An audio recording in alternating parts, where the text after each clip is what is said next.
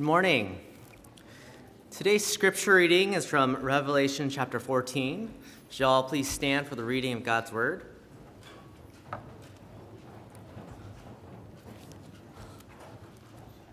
Revelation chapter 14, verses 12 to 13.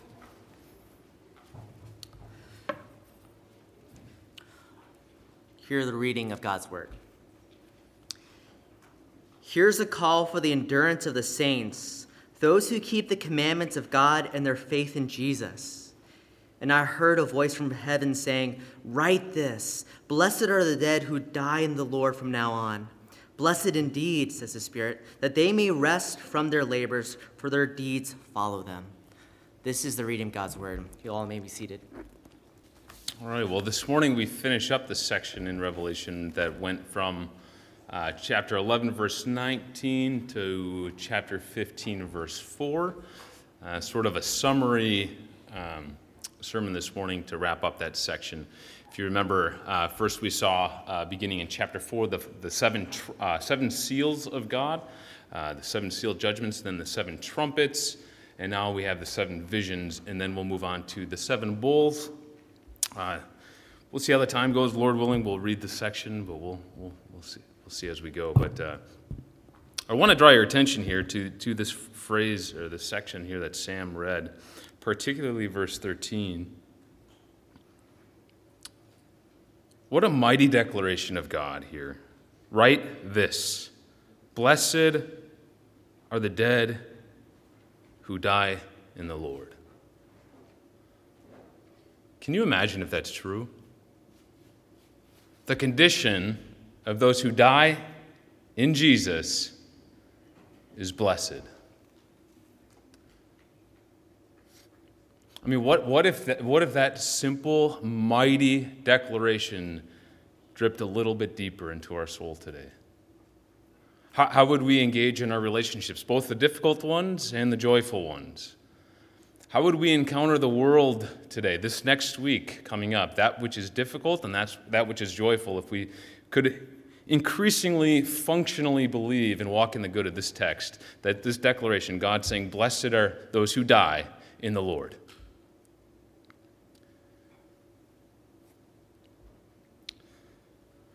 So I just first want to just ponder this phrase a little bit and walk through it bit by bit and just meditate on it together.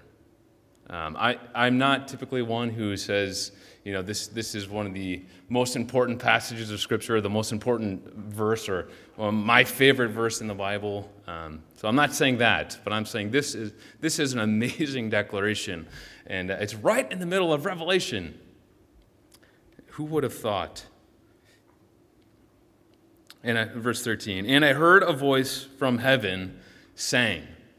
Now, remember, John's in the series of visions, so he's been watching things unfold before him. Right, so he keeps saying that phrase that we saw starting in 13:1, and then I saw this, and then I saw this, and then I saw this, and then all of a sudden he hears something. And I heard a voice from heaven saying. There's this break in the action.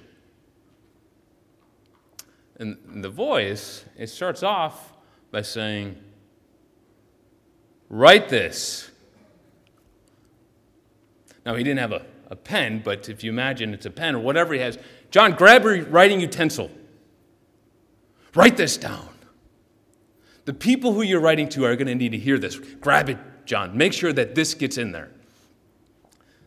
Now, even this phrase, write this, or this word, it shows up earlier in the book.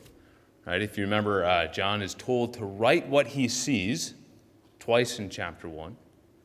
Chapters 2 and 3, remember, we kept seeing that phrase to all the letters to the churches. It would say, to the angel of the church of Pergamon, write, and then tells John what to write. And then it sort of disappeared throughout the book. John, if you remember in chapter 8, was about to write what the seven thunders said, and he's told John, don't write that down. And all of a sudden right here, John, write this. What I have to say right now, the church needs to hear. He'll say it again in chapter 19, and it'll be very similar. Write this, John. Blessed are those who are invited to the marriage supper of the Lamb. He'll say it finally at the end of the book. Write this, John. These words are trustworthy. So this is just John hearing a voice from heaven. I understand, as I think you'll see in this interaction as we go, I understand probably this voice is coming directly from the throne that we've seen, chapter 4 and 5, coming. John, write this. Blessed. You know that word blessed. It's common throughout the scriptures, yeah?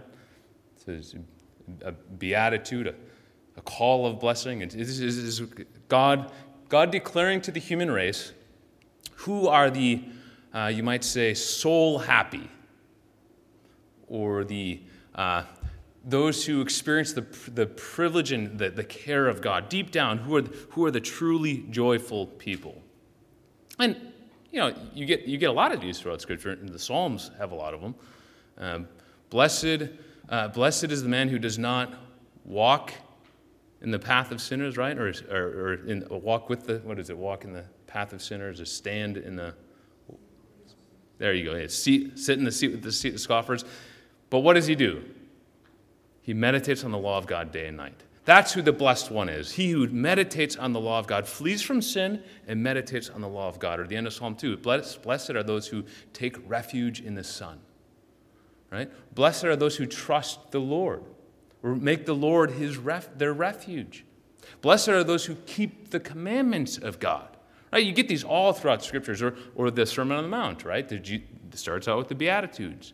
Blessed are the meek. Blessed are the peacemakers. This is God declaring who are the soul happy people.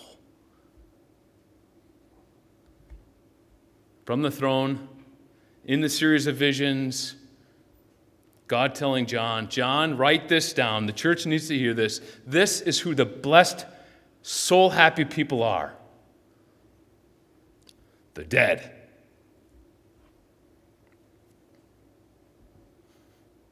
Now, might not have expected that one at first. Blessed are the dead?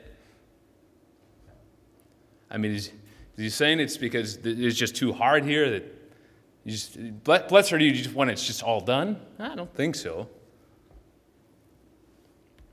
I think it's because death itself, it's an intruder into the creation. But for some people, death is a gateway into joy, right? Into deeper joy. Because what does he say? He doesn't say, blessed are the dead, everybody. It's not, blessed are all the dead. Hollywood might say that. Blessed are the dead, they're all looking down on us. That's not the message of this book at all. We saw last week the pool of blood going out for roughly 200 miles almost, right, to the winepress of the wrath of God. It's not blessed everybody who dies. What does it say? Blessed are the dead who die in the Lord. That's our key phrase there. Blessed are the dead who die in the Lord. So what does that mean? What does it mean to be in the Lord? Well, you might say it's those who are united to Jesus or something like that. That would be true. I think if we go back up a little bit to verse 12 that Sam read for us, we get a little bit of a clue here. What does John mean here when he says, blessed are the dead who die in the Lord? Look at verse 12 again. We've seen this call already. Here is a call for the endurance of the saints, those who keep the commandments of God and their faith in Jesus. Which then when he says those who die in the Lord, I think first of all he's talking about the saints. It's the saints, the holy ones, the people of God who have endured. They've made it to the end. And John defines exactly who the saint is in verse 12. Who are the saints? Is it those who show up to services? Is it those who give some money? Is it those who don't do the really bad things? Is it those who do a couple moral things? No, he tells us exactly who he's talking about. Who are the saints? It's those who keep the commandments of God and their faith, or to use Paul's language, it's their life and their doctrine, right? It's those who walk in the commandments of God, despite what the world tells them is good and right and says is okay. They go by God's commandments, despite what their opinion is or their feelings are. They keep the commandments of God. They strive to. They endure keeping them. And they keep believing. They keep faith, despite what the world says, despite the sneers from the world, despite when the world says that's foolish. They keep the faith. And John here, I think, the voice from heaven saying, blessed are those who endure in Jesus to the end. They keep the commandments of God. They keep faith in Christ. Not perfectly, not perfection, but direction, right? But they keep it. They keep fighting. Which ought to stir us up towards holiness, right? It's, whoa, blessed are those who die in the Lord. I want to die in the Lord. I want to be those who keep the commandments of God. Write this, John. The church needs to hear this. Those who die in the Lord, who fight to the end, who go to the grave believing, their condition is blessed. Don't think otherwise. No, death becomes a gateway to blessing for those who die in the Lord. Blessed indeed, says the Spirit. Now notice what just happened there. John heard a voice coming from where? From heaven, most likely the throne. And now who's talking? It's the Spirit. So you kind of have this first a statement and a response here. This is a good translation by the ESV. Like it's saying blessed indeed. I agree with that statement. I like the translations that just stick with the Greek. It's just yes. Like the NASB, it's just yes, says the Spirit. Because I think if I were reading this, it would go something like this. John hears a voice. First, he's been seeing all these visions. He just saw a vision about those who are marked by the beast are going to drink the cup of God's wrath and be tormented day after day. John, write this. Blessed are those who die in the Lord from now on. Yes! That's true. I agree with that. Those who die in the Lord, who have had their sins paid for, who have been redeemed from the earth, yes, indeed, it's true. They are the blessed people. They are those who are soul satisfied, soul joyful. Yes. You know, that's part of the ministry of the Spirit of God, right? The Spirit, right? He will testify. Right? He will confirm with our spirit that we are indeed children of God from Romans 8, right? Or in John, he will testify about Jesus. He has this testifying ministry. So the throne says to John, tell the church, the people that are blessed are those who fight to the end, who run the race and refuse to cave to the desires of the flesh, the desires of the eyes, and the boastful pride of life, who refuse to cave to the oppression of the world, the seduction of the world, the deceit of the world, and keep faith, and keep the promises, keep the commandments of God. And the Spirit pipes in. Yes! In other words, I think that's also meant, as you read it, for it to almost say, do you hear that, believer? That's true. You can insert your name in there. Yes, Dan, that's true. Because one day you're going to die. And if you die in the Lord, blessed are you. And we could go around the room. Just insert you in there. Yes. I mean, there's a lot of parts I would love to see the vision in Revelation. I don't know why, but I would love to hear the voice from the throne and then the Spirit of God respond to that. Wouldn't that be glorious? Blessed are the dead who die in the Lord. Yes! Why? Why? Why does the Spirit agree with that? Why are they the blessed people? He tells us why. Because those who die in the Lord are blessed because that they may rest from their labors. Rest, it's the idea of finding relief. Sometimes you just need some relief from hardship or something, right? And guessing you experience that. It actually stands in contrast of 14:11, those who have the mark of the beast, who drink the cup of God's wrath. Look at verse 11 of 14. The smoke of their torment goes up forever and ever, and they have no rest. They have no relief, day or night. These worshipers of the beast and its image, and whoever receives the mark of its name. So they have no rest. But here, it's those who die in the Lord. They have rest. And in particular, what does it say they have rest from? Their labors. So what are the labors? Does that mean, hey, I know you don't like your job. Don't worry, when you die, you don't have to work that job anymore? Probably not, right? I mean, that'll be true if that's you. That will also be a joyful thing. But I mean, I like my job, so don't. How do I get out of this one here? But God made us to work, right? So in the garden, before sin entered the world, God had commanded Adam and Eve to work the garden. So work is good. In glory, we will work. So it's not that we won't work. This isn't about yes, indeed, because they'll just have eternal vacation. Sit around and eat some grapes and stuff. No, that's not what he's talking about, the labors. That's not what the labors are. It's not work. He uses the word earlier in the book to one of the churches. I know your toil. It's the idea of the burdens that you fight, or the toil, or the difficulties that you battle.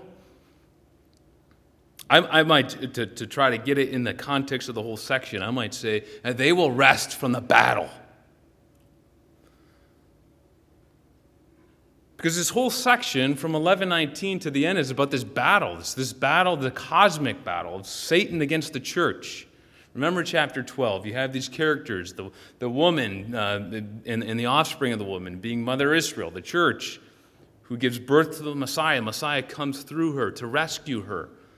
But Satan wants to destroy the child, and he can't. And then he tries to destroy the woman, but he can't. And so you get to the end of chapter 12, and he goes off to make war against the offspring of the woman, to make war against the church. And then chapter 13, you see the way Satan's going to make war in a picture form, but he's going to use the human system, the worldly system of oppression through people, seduction through the world to try to woo us away from God, and deception to give false ideas of God and ourselves. Right? Satan's going to war against the church, trying to kill her, and in fact will physically kill many. But all the while, it's this call to endurance that we saw throughout the section. Endure, fight through it, keep it to the end. And here, that's what I think he's talking about. They will rest from that. The battle will be over. Won't that be a glorious thing? Because I hope you battle every week. Right? Typically, you get to the end of the week, you're like, I don't think I can make it another week. Got temptations around every corner. Temptations to coast. Temptations to be jealous of the world. Temptations to play it safe. Right? Temptation is everywhere. It's just battle. Or I like the way Peter says it, the lust which wages war against your soul. It's just battle inside. The Christian life is war. It's not against people, but it's against our inner self being tormented by the enemy, using the world, trying to distract us. So here, I think the Spirit is saying they will finally rest from the battle. You'll make it. Now, I can't recommend this movie because for those of you who know me, most of the movies, I don't really watch movies. So most of All my movies I know are like pre-conversion date, which was coming up on 20 years. So they're all like 90s movies or 80s, right? And I don't even know if they're good. That's just what I remember, the parts of the movie. So I can't recommend Shawshank Redemption, but okay, so I don't know. For Shawshank Redemption, it's a story about this guy named Andy, and he gets falsely accused of a double murder. And so he's in prison. He's given 2 life sentences, so he's locked in there forever. And, through the movie, you're kind of watching the hardships that he experiences in prison and stuff and these friendships that he makes. But he escapes eventually from prison. And the way he escapes, it's kind of a long, drawn-out thing, but he basically digs this tunnel out of the wall, and he gets kind of like up on the roof, and then he has to break a hole into a pipe, which is the sewage pipe at the prison that runs out into the like a river or something. So he breaks open the tunnel, and he climbs, it says 500 yards, so like 5 football fields, like through sewage. And he's climbing through it, and Red, the character's walking us through the story in the book. And you watch Andy climbing through all the sewage, and Red's like, I don't know how in the world he did it. And I don't even want to think about it. But you get Andy, at the end, he finally gets thrust out of the pipe, and he lands in the river. It's raining. So everything about the scene is totally gross. But finally, he's out of the prison. He's out of the toil, and he's standing there, and he just looks up with this huge smile on his face. Relief! Relief from the toil. That's what the Spirit of God is saying to the church through this. Blessed are those who die in the Lord, who keep the faith to the end. There will come the day. Relief. No more battle from the enemy. No more wrongful desires of the flesh that get twisted. And I will be set free. Free indeed to worship as I truly desire to. For their deeds follow them. Yes, that they may rest from their labors because their deeds follow them. I understand that statement, for their deeds follow them, to be saying that the manifestations, you might say, the manifestations of them truly believing in Christ, that despite what the world tells them is okay, despite what their own opinion is, to fight through that and to actually live and grow in Christ, that follows them. It follows them all the way to the end, and therefore it's the manifestations that they truly followed Christ, that they truly worshiped Him. The thing I love about that is, if you read that, it's like the idea of, life is going to be hard this week. Right? Maybe it's a relationship that's difficult, and you know that God's calling you to be gentle towards this person. And nothing in you wants to. Or you know that something hard is going to happen at work, and you're tempted to grumble, and God calls us not to grumble, because it's a distrust in God. And everything in you wants to grumble. Everything in you wants to slander. And you know that somehow I need to rein this in. This text says, as you do that, those deeds they're spotted by God. He sees them, it honors Him, and they follow you. There's this trail leading behind you. And one day, it's like you present them to God, and you have relief. It's really a beautiful picture here, this glorious statement. I like how in text group, it was Eric who said this is like the ultimate halftime pep talk, right? We're halfway through the battle. We have to go back out there on the field. And in the context of this book and in the context of the Christian life, some of you are going to die. There's temptation around every corner. Life is going to be hard for you. If you're going to follow the commands of Christ, it is going to be difficult, and you will want to cave. But it's worth it. Stay in the battle. Fight to the end. Because finally, one day, you will have relief. And there we will worship Christ forever and experience joy to the fullest. And so it's this cry, this pep talk. Come on, we got to do this. We can stay in it. Let's fight to the end. And blessed are you who make it.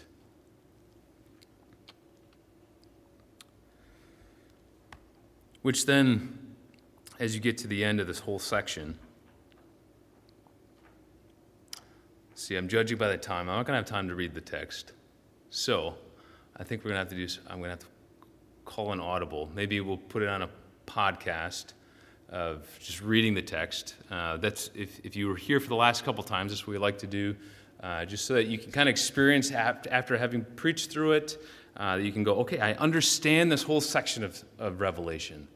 Our goal is that by the end of our time, by the end of the book, you feel like I know the book of Revelation. I could go tell people about it.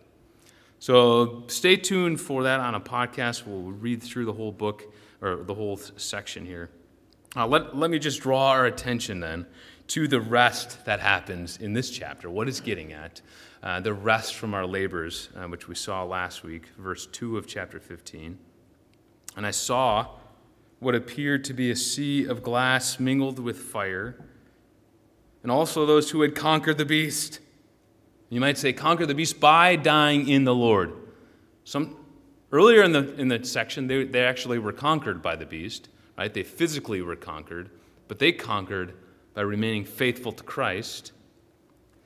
Those who conquered the beast and its image and the number of its name, standing beside the sea of glass with harps of God in their hands, and they sing. They sing the song of Moses, the servant of God, which was a song of triumph, of salvation through God's judgment. God brought judgment on the Egyptians, and the Israelites experienced salvation. They sing the song of Moses and the song of the Lamb because it's the same song. The church sings the same song, and it's the song of the Lamb, the song of triumph, or salvation through judgment. And that, brothers and sisters, is a song we will sing forever. Now, I like to, at times, go on YouTube or whatever and watch things of soldiers coming home. And if you've ever done that, it's worth your time. If you can try it, or if you just feel like you need to get some tears out and you're having trouble, just go turn on. You'll be able to cry, right? There's one on there about like World War II soldiers coming home, and you can picture the scene quite easily here. It's this big ship with all these soldiers on it.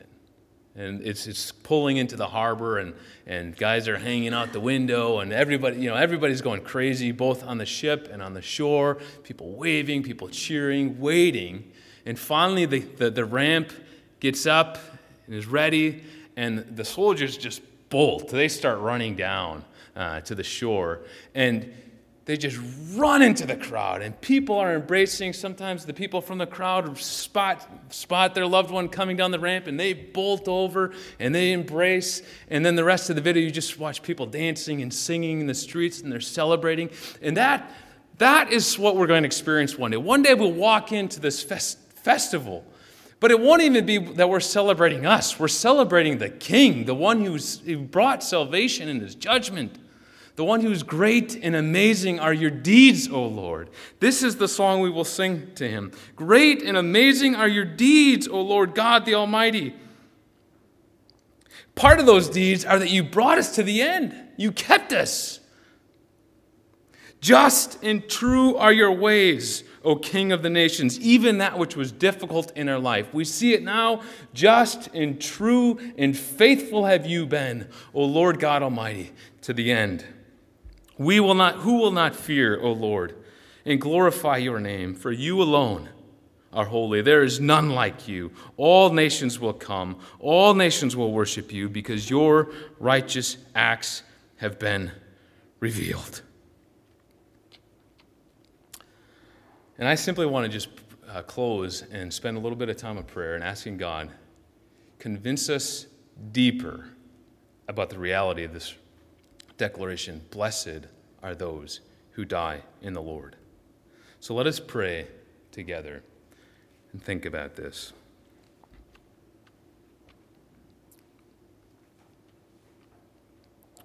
God, we come as people who, I just know that oftentimes we are tired. We're tired in the battle. There's temptations to just follow the flesh. There's temptations to get our own way. Oftentimes a lot of these things are just very simple things. Everyday life. Life is not going the way we wanted. We're afraid of next week, and we're tired, we're frustrated, and we want to coast for a bit. We just want to put the guard down.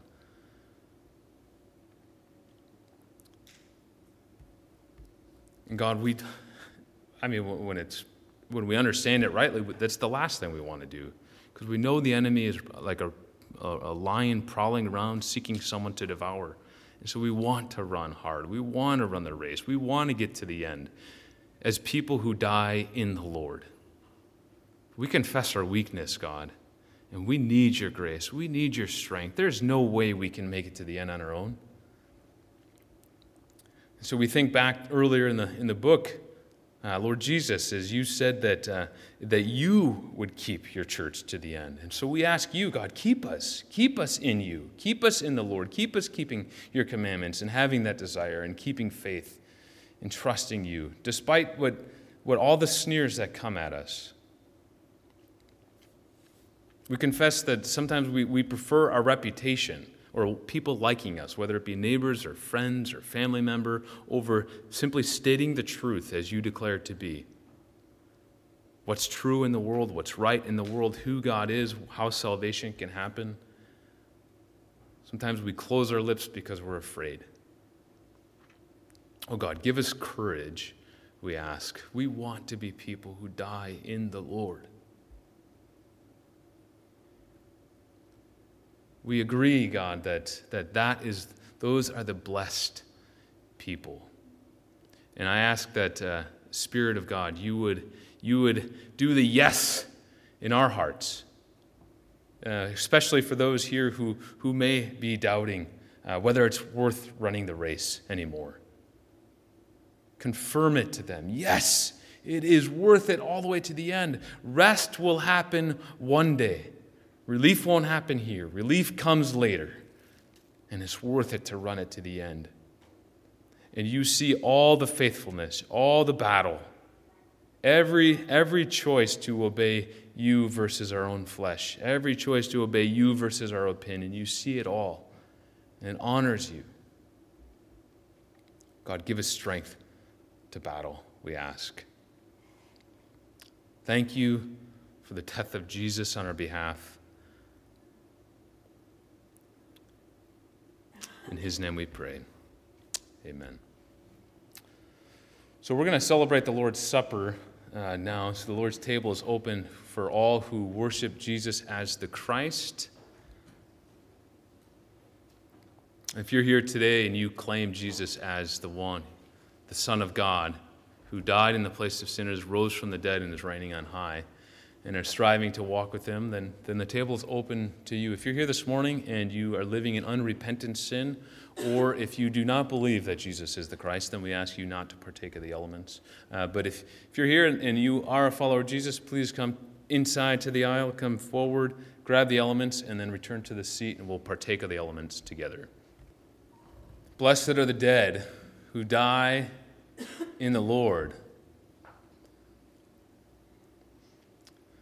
Because the Lord Jesus, his body was broken to secure the promise that is to come.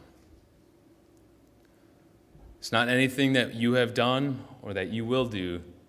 The fact that there are shores of the celestial city waiting for the festival where the marriage supper of the Lamb is going to happen is because Christ's body was broken on your behalf.